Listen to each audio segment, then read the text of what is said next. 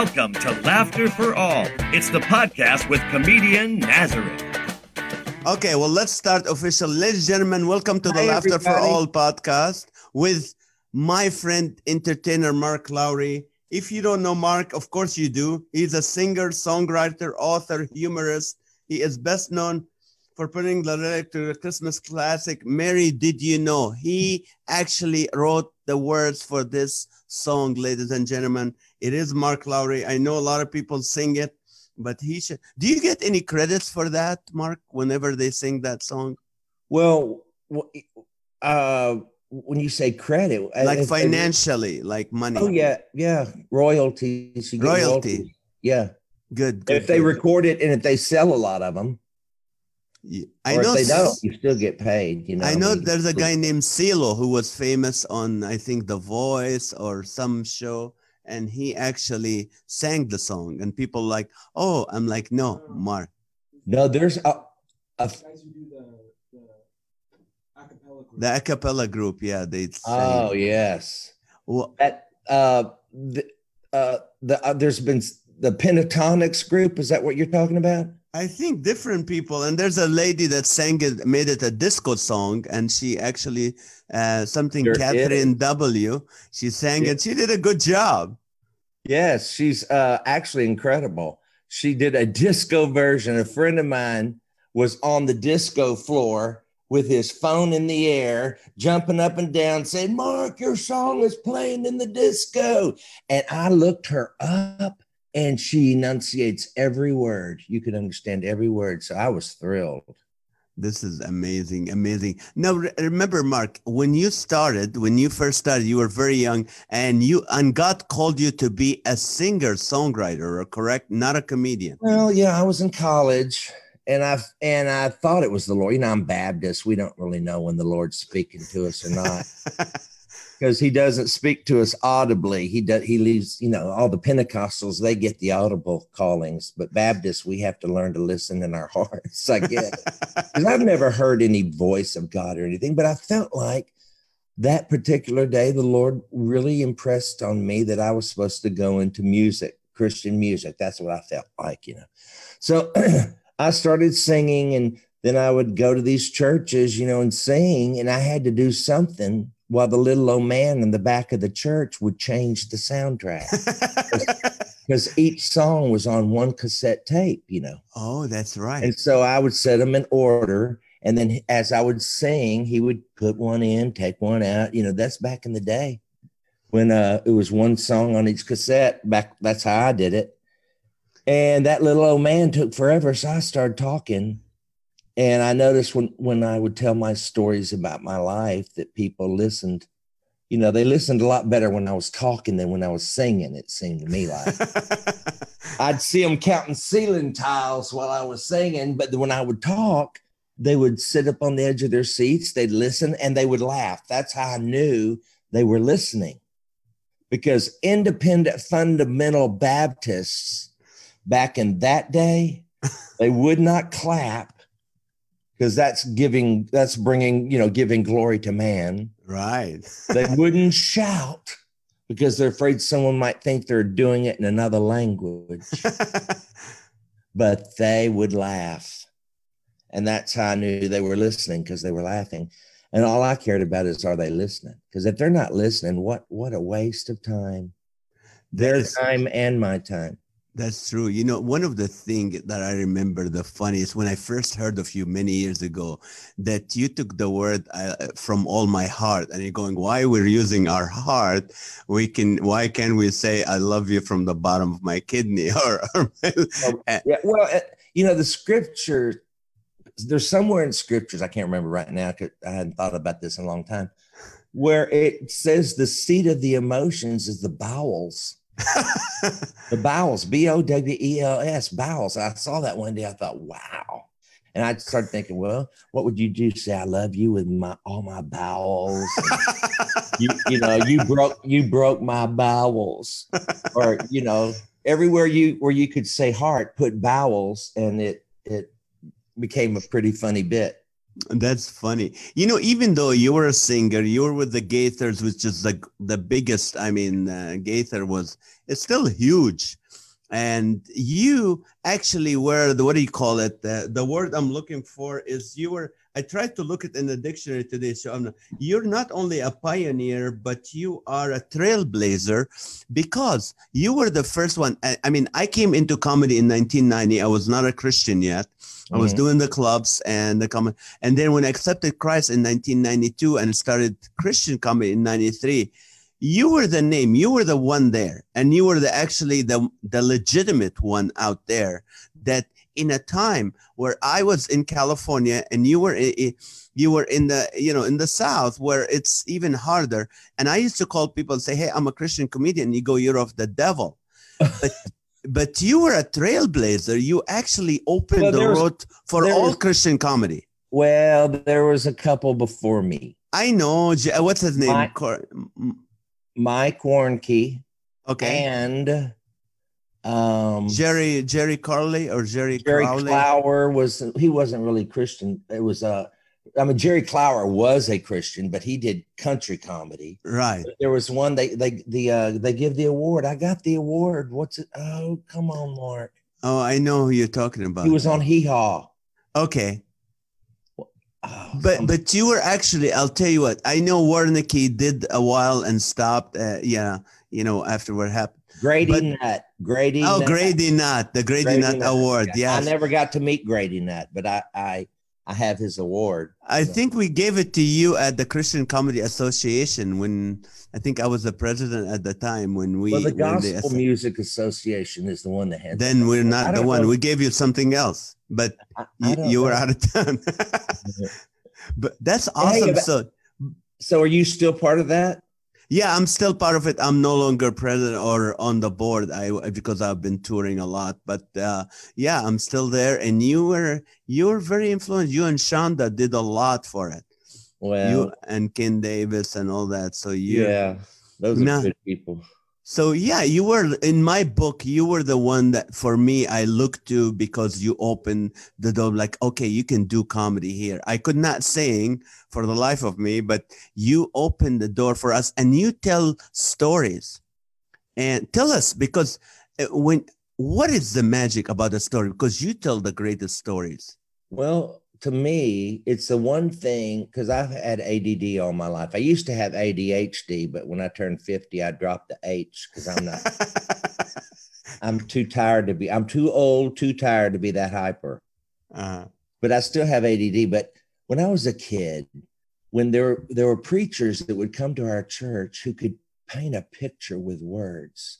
I mean, they just owned the language. And there was one named B.R. Lakin. He was an old man, and he'd raise his hand and his hand would shake, and he'd talk about when the Lord Jesus walked down that aisle and asked me, "What can I do for you?" I mean, he gives a salvation testimony that would just knock your socks off. So I would be on the edge of my seat. But this same preacher, B.R. Lakin, would do a 20-minute comedy routine before he ever started preaching. Every night, it was at least 20 minutes of just funny joke, preacher jokes and stuff. I don't even know. It was just mesmerizing to me. And then the next thing, before you knew it, this funny preacher had you at the feet of Jesus, and you never saw it coming. And I loved that. And so when the Lord called me to do this, and I found out that I wasn't going to be the greatest singer to ever sing, but because I would go to the Estes Park thing. Do you remember that? Yes, I remember, in Colorado. Yeah. Yeah. I would go to that as a registrant for years, and I'd sit back there, and I was doing 200 concerts a year at that time. I was doing, Roy Morgan was booking me. Yes. And he would take a road map, world map and a yardstick. And if it reached, he thought, no, that was another joke. I'd say it'd take a world map and a yardstick. And if it reached, he thought we could drive it in a weekend. But no, Roy booked me 43 concerts in 41 days right out of college. I mean, all the way across America and back. And it was independent Baptist churches. And I had honed my craft over those 8 years from 1980 to 1988 when I was doing about 200 concerts a year. Wow. I learned how to make Baptists laugh. And if you can make independent Baptists laugh, you can make anybody laugh, I guess. That's true. But, so I would go to Estes Park and I'd sit back there and I'd hear Steve Green. Oh, what a singer. Larnell Harris, Sandy Patty, Sheila Walsh, Twyla Paris. Trying to think of all the ones that were so big. And I was I was one of the registrants on the back row just shaking. Well, I would sit there and think to myself, I know I can't out-sing any of them, but I can out-talk all of them. That's what I would think. And I never thought of myself as a comedian. I thought of myself as a storyteller that was trying to get to the next song. So I'd sing a song in my church services that I would do, and I would tell a little story, give the man time to change this. That's the way it started. But then as I started telling my stories, they got longer and longer, and it became more magical. And I found out that's what I was supposed to be doing. The humor. And where I thought it was just something to do to make sure they're listening, it eventually became the thing. Would you rather tell a story or sing a song if you have like 4 minutes? Well, if I've got a good story, like right now, I think I've got a lot of good stories, but I think everybody's heard them. But if I have a new good story, I know what you're saying. No one's heard before, but I know is going to kill them. Oh, please. I'd rather do a story any day. I mean, I love to hear people laugh. Would you rather write a comedy bit or write a song? Write a song. Oh, really? Oh, yeah. Because there's royalties. But you always even though you're hilarious, I mean, in my book, you're a comedian, but you always stayed away from that title. You always pushed as entertainer, singer, songwriter. I just don't feel like and it's not because I think there's anything wrong with being a comedian. I just don't think I am one.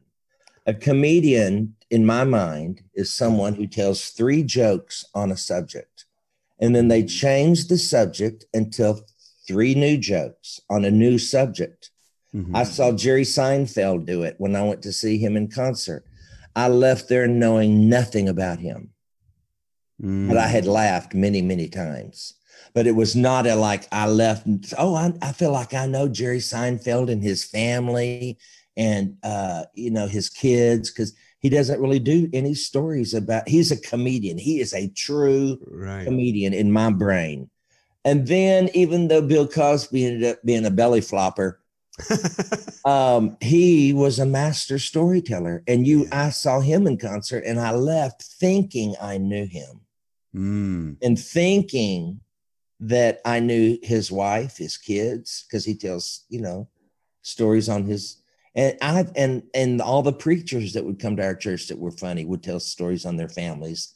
But Mark, I struggled with that because when I started in the clubs, and in the clubs you do the joke, like how many minutes in a minute I wanted to get 9 to 12, which was very high number, but I've 9 to 12 laughs a minute, which is I was trying for the hard, like they used to call me the machine gun of comedy because I just want to get. Then I started when I accepted Christ, started doing the churches. I found out like hitting them hard with all the comedy, they didn't want that. They want to know more about me. So I started slowing it down. I'm still doing, I'm not doing 12 because I got to tell a story now.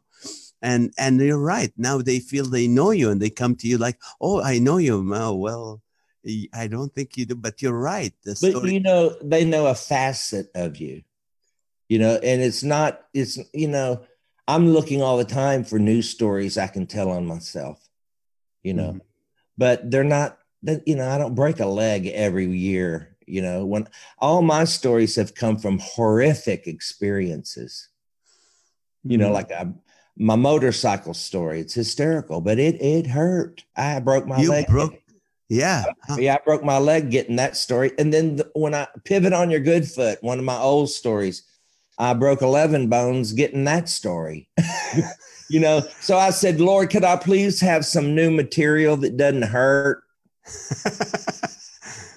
But you had a story that really impacted my family. I'll tell you which one. You have a brother named Michael who's older than you and a little sister, right? Right. But you used to tell the story that your dad at night would put you and Michael and make stories where you guys are the superheroes. Yeah. And for years, I did that with my kids after I heard it from you. And I gave you the credit for it, of course. But I would tell my story. And my kids would just love it and will be in the problem. And then, John and Carol superheroes will save the day. And that was a power. You remember that story, right? Oh, yes, yes. He bought a skull that glowed in the dark at Disneyland. And it would peek around the doorpost, and come floating into the darkness. And Daddy would say, long ago and far away, as he floated that skull over our little bed, there were two boys named Mike and Mark. And I'd go, that's us, and he'd scare the holy something out of you, right? But at the very end of the story, it didn't matter how big the monster, how ooey gooey the castle, the horrific, imagination of my father. At the perfect time, he was going to turn that story, and Mike and Mark were going to become superheroes and kill the monster and save the day. And it was always an adventure. And then he would tell us a story about the Lord before we go to bed. And those were always good too. So I learned a lot about storytelling from my father. Amen. And that's, if anybody watching or listening to this, I think this is the best advice with your kids or your grandkids, to share stories like Mark's dad used to tell them, because it did something for my kids. They weren't scared of there's a monster under the bed and they're ready to go. They don't care. Now tell me, you had a normal growing up. You have a loving mom and dad. Yes, they spanked you because, our parents used to spank us at the time. But when did you feel like did you automatically were inherited the faith, or you had at a point where you rebelled and then you came back to Christ? Well, I don't think I ever rebelled. I mean, some people might have looked at some things I did and think I was rebelling, but I never went anywhere. Jesus said, God said through David when he wrote Psalms, he said, though I make my bed in hell, you are there, so there's nowhere you can go that you're out of the care of your Father. Right. And I met the Lord at church camp when I was 14. I invited him into my heart, and I became, I got saved, we say in the Baptist church, And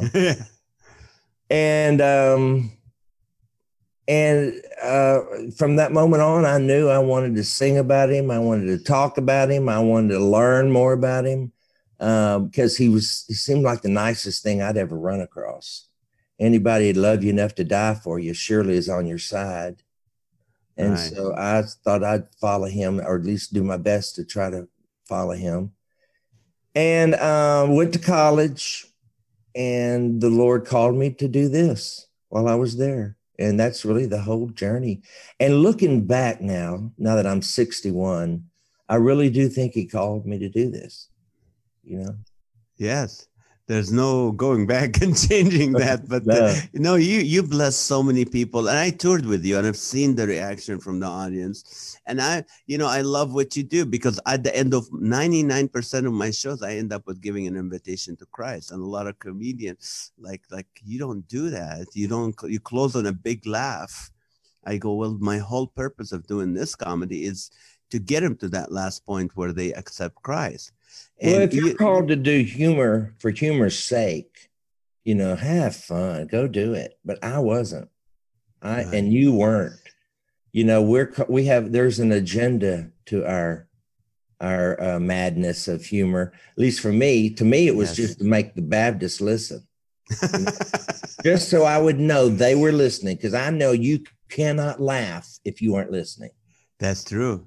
You will not. I mean, there's no way. You got to be listening to laugh. And that's how I knew they were listening. And so to me, it just became like, oh gosh, they're listening. And I want to woo the bride to the bridegroom. I want to convince people that a man rose from the dead. I want to let people know that God is not angry with you. He is your loving Father whose arms are wide open still. You know, he's crazy about us. You know that song, oh, you may not remember this, but when I was growing up, there was a song we'd sing in Sunday school, be careful, little feet, where you Where go. you fall, be careful. Oh, I know it, of course. I used to think my feet, I have hyper feet. They can't be careful. and I, you know, think the Father up above is looking down in love, but I always thought he's just, you know, back then I would think he's waiting for me to do something wrong. But as I've grown to know him, I do believe he's watching everything you do, but it's not so he can stop you. It's because he loves you so much, he can't take his eyes off of you. Amen. You are the apple of his eye. I believe when I enter my Father's presence, his heart skips a beat, like any healthy father when their child enters their presence. Amen. Amen. Don't you think? Of course. A healthy father or grandfather, especially. I can't imagine. You know, I never got married, never had kids, so I missed that part. But, you know, I'm grateful. I don't regret that at all. Well, I think God showed you, for someone who's doing 200 days a year, you were, God was like, I'm not going to get this guy busy with anything else. Now, that will get us to, but I want to ask you one question before we get to that, because you are the most satisfied single I know. You're very happy. Yeah, you're very happy. You're but very I'm not fulfilled. Yeah, but the thing is, I'm not alone. And that's why I want you to give several advice to single people. Like, well, you don't have to be alone. I mean, I'm surrounded by lifelong friends that I actually grew up with. I live in what I call a compound. When I was moving back to Houston about 20 years ago, one of my best friends from really elementary school, 7th grade, that's not elementary, that's middle school, but Dina Davidson is her name. She said, why don't we buy a piece of property and subdivide it? You build your house, I'll build my house, and, you know, we can grow old as neighbors. And we did. And we got a pool between us and a pool house. And we've had guests that people have come to recover everything from cancer to plastic surgery in that pool house, you know. And it's just been a community almost. How many of your friends are doing plastic surgery that they need to recover?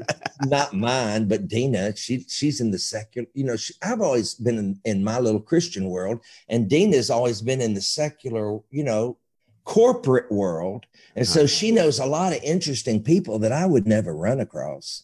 And I've introduced her to a lot of wonderful people that she would never have met. So it's been a really good situation. Now, so you're surrounded with friends all the time. You have, like last time I called you, you said you have 4 ladies that cook for you. Yeah, I do. Colleen, Dina, Shelly, and Deborah. We're all going through the COVID thing together. And those ladies cook at my house every night because they don't want me going out to eat. And I will go out to eat. I got to eat. You got to eat. And so they're cooking it for me. And I'm telling you, I'm going to, you know, that meme that was going around about when this is over now, will 600-pound life contact me or do I need to contact them? Have you, because I've gained some, have you ever seen the 600-pound life? No, I didn't. On TV? No, I didn't. Oh, the 600-pound life. Yeah. Yeah. That show where they keep following someone who's overweight. Oh, yes. I'm going to need to be on that show once this is over. You know, I always tell people, I said, there's a thin line between quarantining and hibernation. And I can't find it. But have you taken a lot of naps? You know what I've been doing? I've been doing a nightly live show called Live with Naz Quarantining in Corona every night for an hour. And what happened is it's a lot of work, you know, putting together an hour show every night. Except now, where can we see this? On your Facebook page? On my personal Facebook page, which is Comedian Nazareth 1. is you can see it every night. And what I do is, you know what? I just felt the Lord was telling me, again, came from Southern Baptist, so the Lord never said, it's me talking to you. Right. So it was like, okay, I wanted to do a show where I'm not the funny guy. I start with some comedy, but then I want the audience to be funny. So I said, okay, guys, here's a question for you tonight. Okay, now the churches are online, what would be their name changes to? And then you get and then the people start commenting. I have 1,000 views, sometimes 500, and people say, okay, this would be called the Slow Connection Church of God, the Chapel of the Sheltered Brethren, Church of Jesus Christ of Non-Essential Saints, stuff. And these are people coming with that joke, and they're feeling funny. So.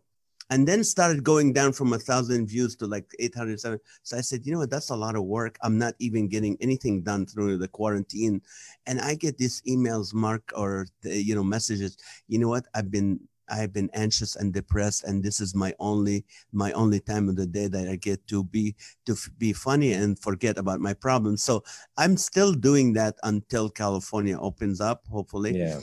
But that's why I do that show. So I haven't had time to do anything else. But doing, sometimes I get invited by churches. Like tomorrow, I'm doing 20 minutes on Zoom for comedy for corporate people. I'm like, okay, we'll see what we're gonna do. But tell me, when do you feel creative? Is there a process? Is there a time? When do you feel creative to write songs or comedy stories? Well, if I hear a good hook, which, a good phrase or good that I haven't heard before in a song, maybe, is always how that works. But the humor usually has happened for me on the stage, actually. I think that's why the secular comedians do so many of those little clubs, which we don't get to do. Right. So I honed my stories in little churches from 1980 to 1988. I had probably 2 albums worth of stories by that time. Right. That I did eventually record for Word Records.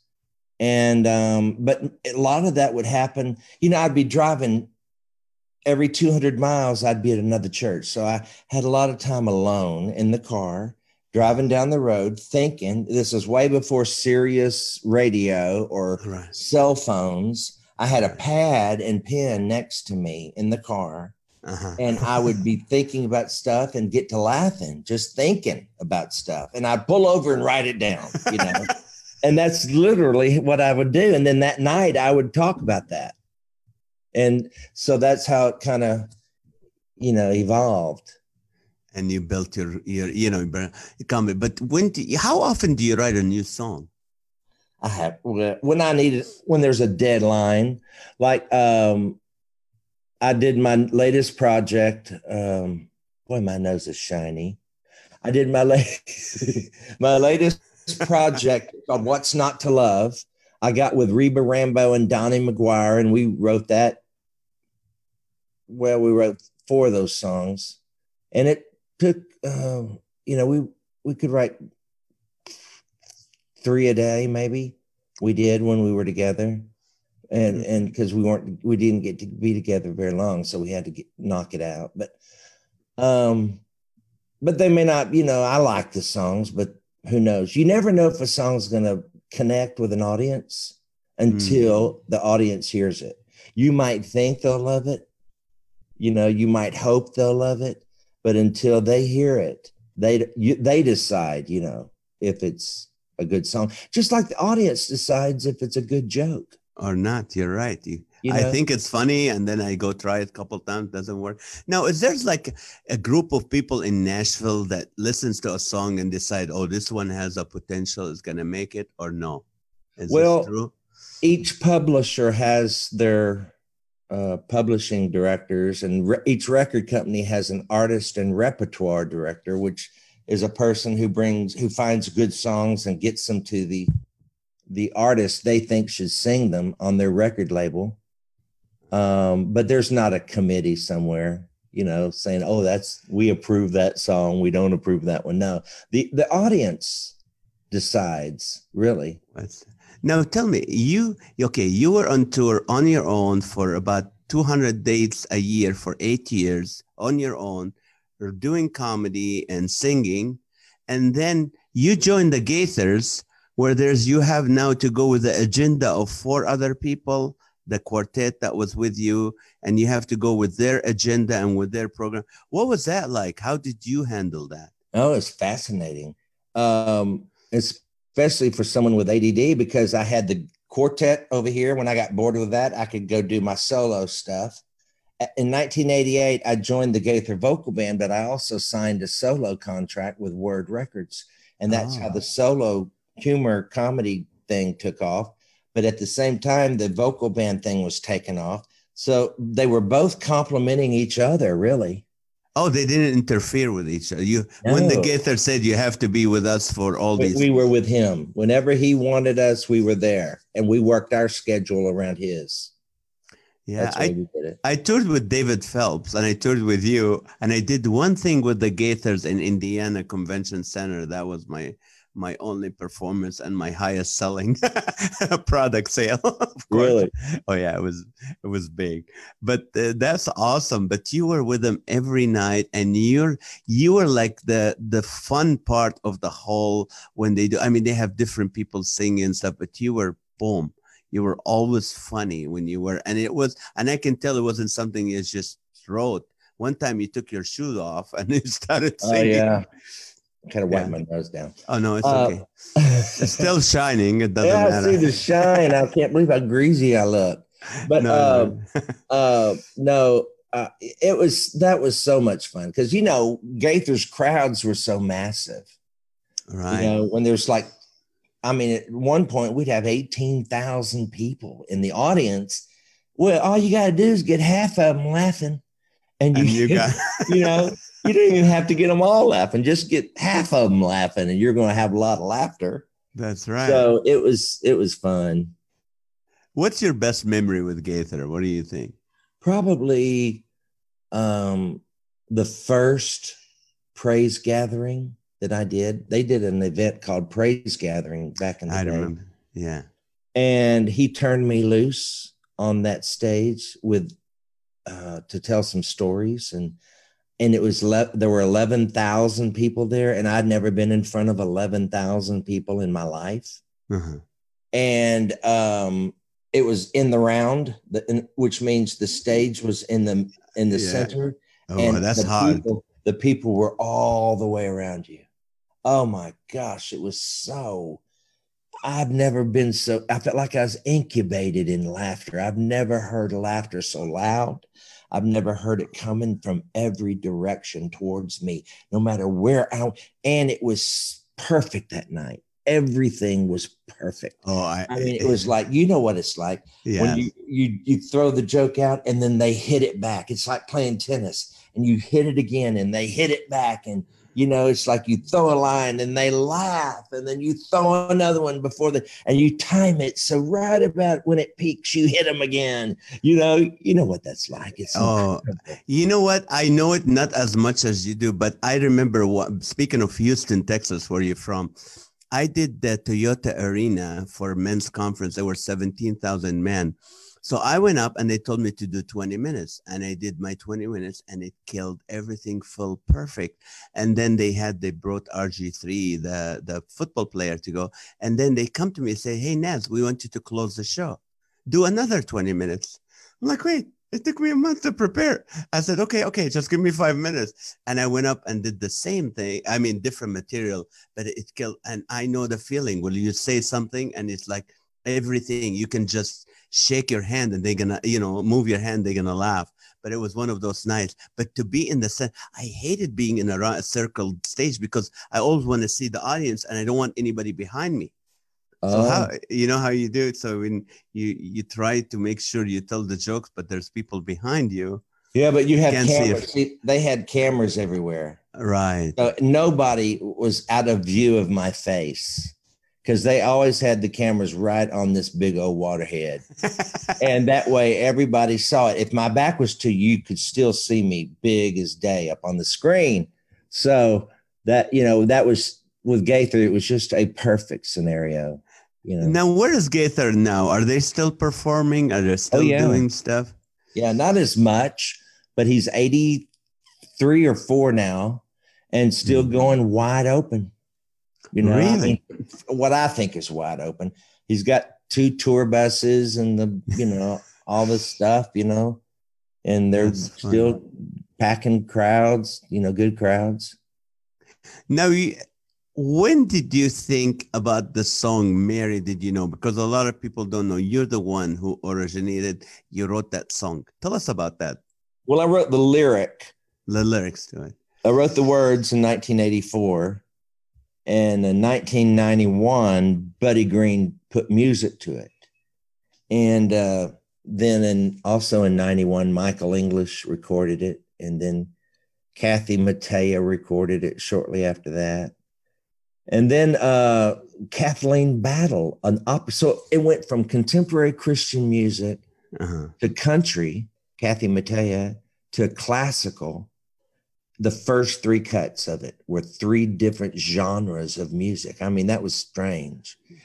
And then it's gone of course, it's gone all different kinds of styles. But I like them all, really. I've not heard one I didn't like. Every Christmas play I watched live or I performed, they had to sing it. It was just amazing. And my son was asking me. I told my audience, I said, I'm gonna do my best to make Mark sing a couple lines of it. And then my son goes, he would never do that. And I go, well, maybe if I, do some favor with him. Would you sing a little? I know every day you have a live show. Go ahead. Go for it. A little bit of Mary Did You Know? Yeah. Oh. Because you're the best at singing it. Oh. Mary, did you know that your baby boy will one day walk on water? Mary, did you know that your baby boy will save our sons and daughters? Did you know that your baby boy has come to make you new? This child that you've delivered will soon deliver you. Wow, that's amazing. That's amazing. Now tell me, how did you think of the lyrics? How long or how did it come to you? In 1984, my pastor called me and asked me if I would write the Living Christmas Tree program for our church. And being young in 1984, I actually was young at one time. And I didn't realize I couldn't write a Christmas musical. I mean, I wouldn't want to write one now. I might like to try it now, but back then I shouldn't have been trying to write one. But I did. I said, yeah, I'd love to, because I was starting to write songs and he liked the way I thought about things. So he said, would you do it? So I said, okay. Well, the only good thing that came out of that probably was this one monologue I wrote between songs about Mary and what did she know? What was that like, for a 13-year-old girl? That's what my college professor at Liberty said, that she was probably around 13 when the angel of the Lord. And, back then they did get started early because they were dead by 40. That's right. You think about it. At the turn of the last century, not this recent one, but the 1800s to the 1900s, the life expectancy of an American man was 42 years. Wow. I mean, that's young. That's young. So you got to have your babies and have a grandkid or two before you check out, And so Mary was young, and so you think, well, 13 is young, no matter what millennial you're in. Right. She was young, and did she know? And of course, there's been a lot of controversy over the song in some circles that think I'm mansplaining to her. I read that somewhere.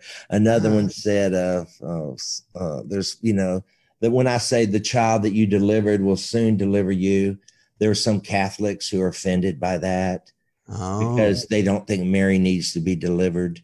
of Oh, I anything, see. which I think I believe all of us need Christ, including Amen. Mary. You know, she birthed her own Savior.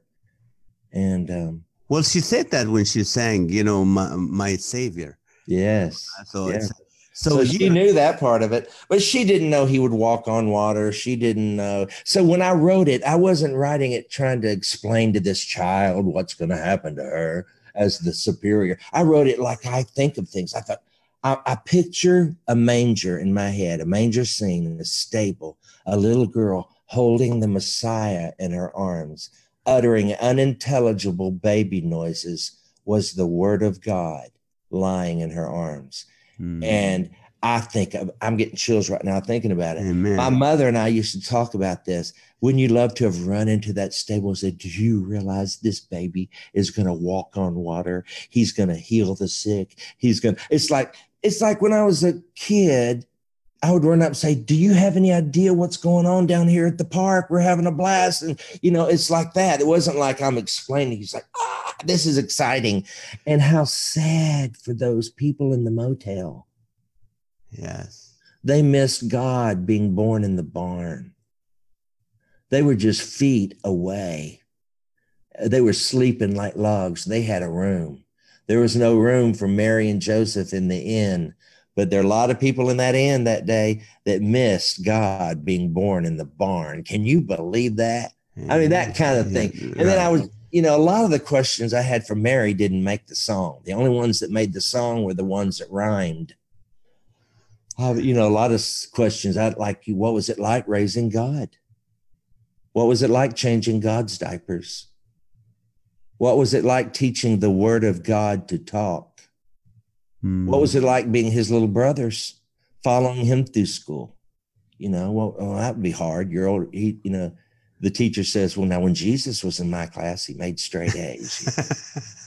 Well, sure, he wrote the book, you know. So my mother and I, we would discuss these things about what that was like, because, you know, we believe he was God, but he was also a man. And he came to be he humbled himself and became one of us. Amen. What, is mom still around? No, she passed in 2014. I'm sorry. And I know you always, you know, the way we talk about her, I know you love your mom and dad. And is your brother still in Virginia, I think? My brother's in Virginia. My sister's in Virginia. My dad's in Virginia. And my mom is buried in Virginia. They moved to Lynchburg. I went to college in 1975. They moved there in 1977.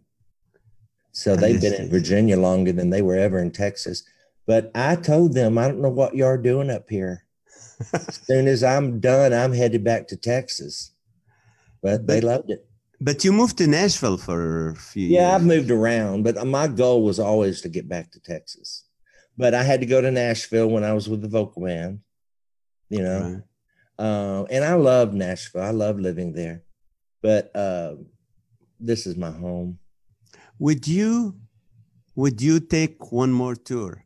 Would you do one more tour? Probably not. Well, maybe. I don't know. Probably not. It would just have to be, I'd have to look at it and see if it would be worth it. Because I can sit in my bedroom / studio / office and reach more people than I can on the road. If it's really about reaching people. Now I do know that, and I don't have to make money anymore because I'm retired. I'm living on my retirement right now. So it's not about making a living. I would do it if it was really fun. I know Shonda would probably be part of it. I know you guys are very good friends. Well, we've talked about it before, but it's just that we just never gotten around to it. Okay, I don't want to take much of your time anymore, but tell us about your Facebook show. I hear you, and you sing some from a Baptist hymnal read by. Where do you get a book like that? the Baptist hymnal. This is I grew up with this and many other different kinds of hymnals. There's one called an All-American hymnal that really was the one we had at the Berean Baptist Church. But I love the old hymns. I love them. I grew up singing them. These are the songs of my youth. And they're every Sunday morning, Sunday night, Wednesday night. So what I started doing, I have a show that I've been doing for a couple of years now called Mondays with Mark. Okay. I need to have you on that sometime. I would love that. Mondays with Mark, every Monday night, 7 p.m. Central. And then when the pandemic hit and I'm sitting here alone, bored, I thought, well, I can go live every day and check in on my people. Because there's a lot of single people like me who are going through this all by themselves. Excuse me. Fortunately, I am not one of those people. I'm thankful that I'm not going through this by myself, but there are a lot that are. And I would go check in on them every day. And you would think, I mean, they're so appreciative. You know, the comments I read, I've not had any negative comments. I thought for surely someone would say, you're on here too much. And I'm sure maybe some are thinking it, but no one. No, everybody is very appreciative of you to be singing to them and talking to them every day. But I hope they're singing with me, because I think most of the people who follow me grew up on these songs also, and they tell me that they're singing along, and so I pretend I can hear the harmonies. Oh, that's awesome. Well, how can people watch it? Where can they go to watch your show? Just go to my Facebook page, Mark Lowry, and or my YouTube page, same name, Mark Lowry. Should bring it up. And I call it Mark Lowry Live, and I call it episode. Like today was episode 45, and that's at 10 a.m. Every day. Central time, 10 a.m. So it's 8 a.m. out there in California. Right. But I can be your wake up call. That's awesome. And you know what? It's amazing. I watch it and it's really lifting people up. Mark, thank you for what you do, what you've done, and what you're going to do. I believe you're retired. You're not retired. You're just taking a break. Not retired. I'm just not touring anymore like I used to. You know, I just want to do one-off dates every now and then and the fun stuff. How can people get your products? I know you can go to marklowry.com. In fact, this week, there's a code, I think, 20. What is the code? If you go to my Facebook page, you'll see a ad that says the code, and it's 25% off everything on the website. So. Okay, well, good. If you go to marklowry.com or go to the Facebook, Mark Lowry, and then get the code, then go to his website and you'll be able to do. You used to do, on closing, you used to do a show with Tony Campola. I did. We did a couple of years worth of programs just on the web, way before Facebook, I think. I remember that. I used to watch it a lot. It was on YouTube. In fact, I go back to 2006 on YouTube. That's a long time ago. But you were always ahead of technology. You were always ahead of technology. Well, I just knew that's going to be the way to reach people, more people, you know, reach them all at once. You know, Jesus said, he said this at one time back, of course, when he was, what am I saying? Jesus said, we would do greater things than he. And I always used to think, now, how? What does he mean by that? What could we possibly do that could be greater? But one thing we do that is greater than him, we can reach more people. Amen. In a moment's notice, we can reach around the world. People watch every day from India, Japan, Australia, New Zealand, Canada, of course, and all of America. And it's amazing. And I don't have to leave my bedroom. Oh, it looked like you were in the backyard, or was that just a green screen? No, this is my bed's not made, so I got the lights out. Last thing, what do you tell a single person right now? Because you always say that Paul said it's better to be single. Yeah. Okay. What do you tell in 1 minute? Say that. I don't think I think it's probably better to, I think for me, it's better to be single for me. Because I've always been single, and I can't imagine anybody wanting to get married. I don't understand why you would want to give up your freedom like that. But that's just me, and it's always been me. And so here I am, 61, no grandkids. But you know what?